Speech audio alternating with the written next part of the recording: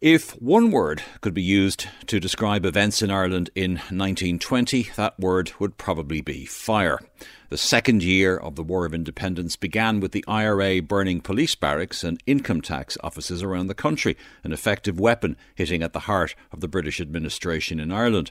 But with the arrival of the Black and Tans, and later the auxiliaries, they too used fire as a weapon, with deadly effect. Towns and villages across Ireland were to suffer reprisals for IRA attacks, the most devastating of which happened on the night of the 11th of December with the burning of Cork City. About 7:30 or so that night, I was sitting down to tea with the rest of the family, and suddenly we were all brought to our feet by the sound of a grenade exploding somewhere outside, followed soon afterwards by 2 further explosions. Then, after a silence, there was shouting and shots, revolvers and rifle shots being fired outside. I ran upstairs to the bedroom window, and by the light of the gas lamp across the way and a public house, I saw a scattered body of auxiliaries racing down the road, shouting and shooting for all they were worth. This went on for quite a while until somebody took charge of them and got them into some sort of order and started a house-to-house search. The voice there from the RTE radio archives of an unnamed civilian who witnessed this event, describing how the night began in the 1960 RTE radio documentary on the burning of Cork. Now, this act was not simply a knee-jerk reaction to an IRA ambush, as we will hear. Cork City had been in the sights of the Crown forces for some time. Joining me this evening to talk a little bit more about this momentous and terrifying event is historian and author Michael Lenihan. Michael, you're very welcome indeed to the History Show. Thank you very much. Now, that night was the culmination, in a sense, of a series of events that began way back in March of 1920. Describe to us what had been happening in Cork in the months leading up to the burning of the city in December. Well, I suppose the main events would have been the Republican Lord Mayors. We had 3 Republican Lord Mayors. The first one was Thomas McCurtain, and he was murdered in March 1920 in front of his wife and children in Blackpool. The second major event would have been Terence McSweeney, who died in hunger strike in Bristol. And then we had a third Republican Lord Mayor after that, and that was Donald O'Callaghan, and he spent his time on the run. This was the kind of the lead up, like you had a Republic in Cork, and you had all these things happening at the time, and up to that point there had been very little burning. But with the retaliation from the IRA burning RIC barracks, it started with the burning of Sinn Féin clubs in the city itself by the Black and Tans and the auxiliaries. Fire was being used as a weapon of war. What about businesses? Were businesses being burnt? How were businesses, because there was a war going on anyway, how were they coping on a daily basis? They were kind of getting on with it because they had to, otherwise they'd have been closed. But if people came into town, we say into Patrick Street, they would invariably have been stopped by the Black and Tans or the auxiliaries. And the first thing that they do, they search people. And when they search people, invariably money was stolen, jewellery was stolen from people, watches were taken, people were intimidated. So that was a major problem for businesses in the city centre at the time. We also have reports of, at later stages in the campaign, of sniping going on from buildings in the city, sniping at the Black and Tans. There's reports of grenades being thrown down streets as well and people being killed, IRA men in particular. So it wasn't the inviting place that you would expect it to be. We see that as well from some images that we see. I mean, if you see an image there of Cork in 1920, looking at Patrick's Bridge, you can very well see armoured cars going over Patrick's Bridge. And that was not the norm in many cities, certainly not in Britain. Now, obviously, November 1920 was a crucial month in the War of Independence. You had Bloody Sunday in Dublin, and a week or so after that, there was the Kilmichael ambush in which 17 auxiliaries were killed by Tom Barry's brigade. What's the significance of Kilmichael for the burning of Cork, which didn't actually come for a couple of weeks after that? I suppose the significance of Kilmichael initially was the fact that the auxiliaries were considered an invincible force. They were officers, they were armed to the teeth, They were very highly trained. These were not drunken louts as some people have kind of made them out to be. The number that were killed is insignificant when we look at the total military presence in Ireland at the time. But what was important was it was the first time they were taken on and they were wiped out totally at Kilmichael. And that must have a major significance for Cork. The escalation then of burning in the city, it kind of went a bit stratospheric really. Was there a feeling in Cork that a big reprisal was coming, not just piecemeal burnings of premises? If we look at the dateline of the fires and the way you can see the escalation, and it started initially with Sinn Féin clubs, GA clubs, but after Kilmichael, the Irish Transport and General Workers Union hall at Camden Quay was totally destroyed. The firemen went out to fire and they were fired upon. They tried a second time and they were fired at again. This is the first time that we see a deliberate attempt on a building outside an actual Republican building, and firemen are fired on to prevent the fires being put out, and both buildings either side were also destroyed. That just gives you some indication. Premises as well on Patrick Street were also attacked. One in particular, we know the reason, that was the Blackthorn House. But there was two other ones, and that was the American Shoe Company in Cahills, and they were also set on fire. That was probably because they were either side of that building, you know. And what was the actual trigger that led to the burning of Cork? Was it the ambush at Dillon's Cross, the IRA ambush at Dillon's Cross? Definitely, that was the catalyst. But if it hadn't been Dillon's Cross, looking at the history of what was happening and the build-up to it, anything could have really happened. But the fact that the auxiliaries were attacked by the volunteers in the very same manner, that's what's important as well. They used the very same tactics as Tom Barry had done. One of them had stepped out onto the road in a trench coat. The lorries had slowed down because they were nearing a corner. There was rifle fire from the wall. Bombs were thrown into the back of the trucks. One auxiliary was killed, Spencer Chapman, and 12 others were very badly wounded. So they must have felt their position was quite weak, like when this could actually happen to them. And this was only a couple of 100 yards from Victoria Barracks, the military barracks in the city. And the area around Dillon's Cross, I think, was the first to suffer, wasn't it? They were the first to suffer. There's some terrible reports like about how they treated people. They pulled people out of their houses. Some people tried to get out their furniture and they were prevented. There was one instance where one man had 30 chickens and the chickens were actually killed and thrown into a bonfire. Several houses in the area were burned, and this was the start of this orgy of destruction. And what happened then with the Delaney brothers, who were members of a local Republican family? Yeah, they were a Republican family, but they had no hand, act or part in the actual ambush itself. But unfortunately, there's a few theories about what happened there. It's believed that possibly ammunition had been buried in their farm, and one of the ambushers apparently had dropped a hat and bloodhounds were used, and that led them to the Delaney farm in Dublin Hill. The two brothers were actually in bed. There was a knock on the door. The auxiliaries were left in, and they were looking for Jeremiah and Cornelius. They went upstairs and basically shot the two of them in their beds. So what was it then that prompted the auxiliaries to exact revenge, not just in the area around Dillon's Cross or around the barracks, but to turn their attention then to the city of Cork? What happened? Where did the fire start? Why did they start? Well, it's something that's very hard to kind of fathom, because a lot of the premises that were actually destroyed were loyalists. Because we see pictures of Cork City, and a lot of people say Cork was a loyalist city, but certain sections of Patrick Street would have had Union Jacks flying from their premises. Alexander Grant's, for instance, a large department store, certainly wouldn't have been a Republican shop. The next shop to be set on fire would have been Cash's, followed quickly by Munster Arcade. These were the main department stores in the city at the time, and they had no tie, certainly, to any Republican movement. It looks as well as if, like, as the night went on, certainly there was more and more drink consumed by the auxiliaries, and things were getting more and more out of control.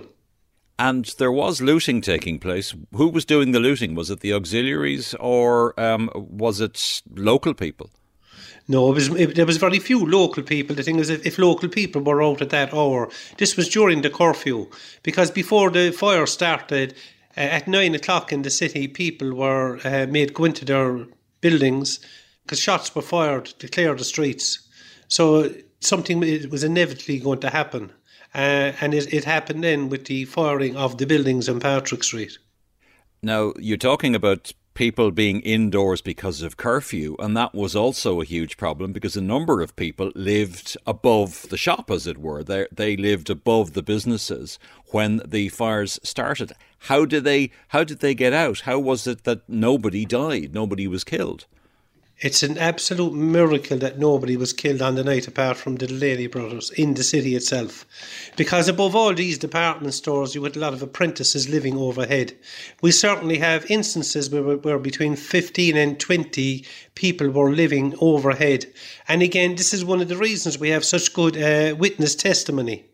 There was a Mrs. Gaffney in particular in Munster Arcade. She gave a first-hand account of how she heard the hoarding being pulled from the front of the building and the smashing of glass. That was something that was common to all the buildings that were entered at the time. And they were lucky to escape with their lives. They shouted out from the top, "Can we come down?" And the auxiliary said, "We're not sure about the men, but you can come down." And when they did come down and went to the corner of Cook Street, they were fired at. So because the whole thing had got out of control to that extent and that people were fired upon, it's just a pure miracle that nobody was actually killed. Now, obviously, the fire brigade came to do their job. The firemen did their best to do their job, but they weren't allowed to, were they? Oh, certainly not. The greatest success that the fire brigade had in the initial fires was Grant's department store. They couldn't save the store, but what they did actually do was they used their appliances, their hoses and the water to prevent the fire spreading to the English market, because that market is made totally of timber, and if it went up, the whole thing would have been gone right down into the Grand Parade itself. And later on then, when they did tackle the fires in Cash's and the Munster Arcade, their hoses were driven over to prevent the water going through. The hoses were bayoneted, and it got worse when the firemen were fired upon. And some of the firemen were wounded. One was wounded in the nose, another was wounded in the hand, and they were taken to the North Infirmary Hospital with their injuries. As we'll hear now, we're going to hear now from a fireman who was present at the time, just what it was like to be there and the dangers they faced, not just from the fires, but also from the Crown forces, as Michael described. Well, when we got into Patrick Street, we were useless. They were cutting the hoses, and they were firing all around them. There was one man. He was going up on top of Cassius, on the ladder. He was ordered down by a black and tan with a bomb in his hand. They were rather firing at him previous to that. He was told he'd either get this or get down. And that meant that fire went on. So it was worse than if a fellow was outside in Flanders or in any other battlefield. And in this clip from the RTE archives, a post office worker describes the devastation he witnessed on Patrick Street. I was on duty the night of the fire in the GPO. I came off duty about 11 o'clock, walked up Winthrop Street and came onto Patrick Street, which was covered in water flowing everywhere, and firemen rushing all over the place with hoses to try and stop the fire. The fire was raging then. There were a few scattered people about, that was all though. But black and tans everywhere, and they're racing about, and they're looting the shops. Well, they were darting in and out of houses about. And as far as I saw, they were ripping the hoses because water was flowing everywhere about. And the fireman was doing the best they could against all kinds of odds. Michael, from those descriptions, we do get a sense of the level of destruction. What was the reaction from Captain Myles when he arrived with his firemen from Dublin? Well, he actually couldn't believe, because there was a special train sent from Dublin with the latest fire engine, actually, because the firemen faced an almost impossible task. But what he said is that he came through a sea of darkness and he came out in a sea of flame.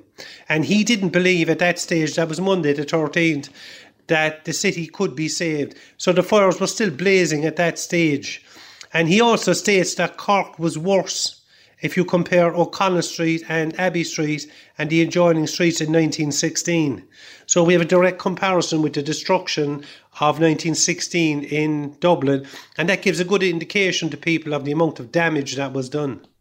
And City Hall, which had so long been in the sights of the Crown forces, finally succumbed to their efforts that night. In this clip, we're going to hear from a gasman describing what he witnessed. I went down Merchant Street and by the light of the fire. Of course, there was no other light, you see. So, as I was going down Merchant Street, I happened to go down halfway and I met one of my comrades. So, see, where are you going? So I said, I'm going down to the City Hall. So, see, there's no City Hall there. See, it's burned down.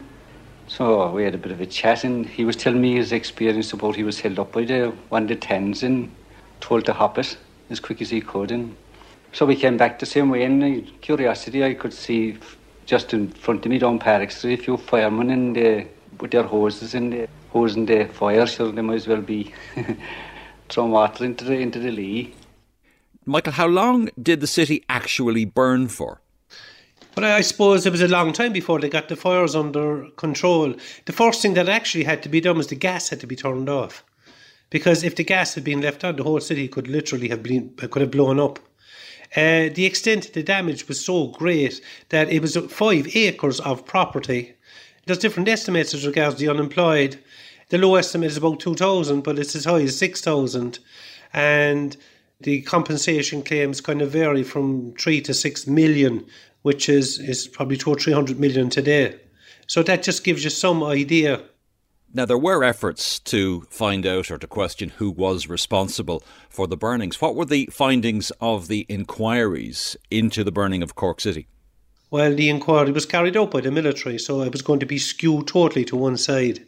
But the one thing the military wanted to do was to exonerate themselves of any blame, because the army directly, they certainly weren't responsible, and they wanted to find out, but they didn't in the finish. When the report came out, it just wasn't published. This was the Strickland report, and it lays the blame squarely on the RIC, the Black and Tans, and the auxiliaries at the time. What's interesting about that report is Lloyd George and Churchill prevented it from being published at the time because it was a total embarrassment for the British that a city under their control would catch fire, and their own forces were responsible for doing it.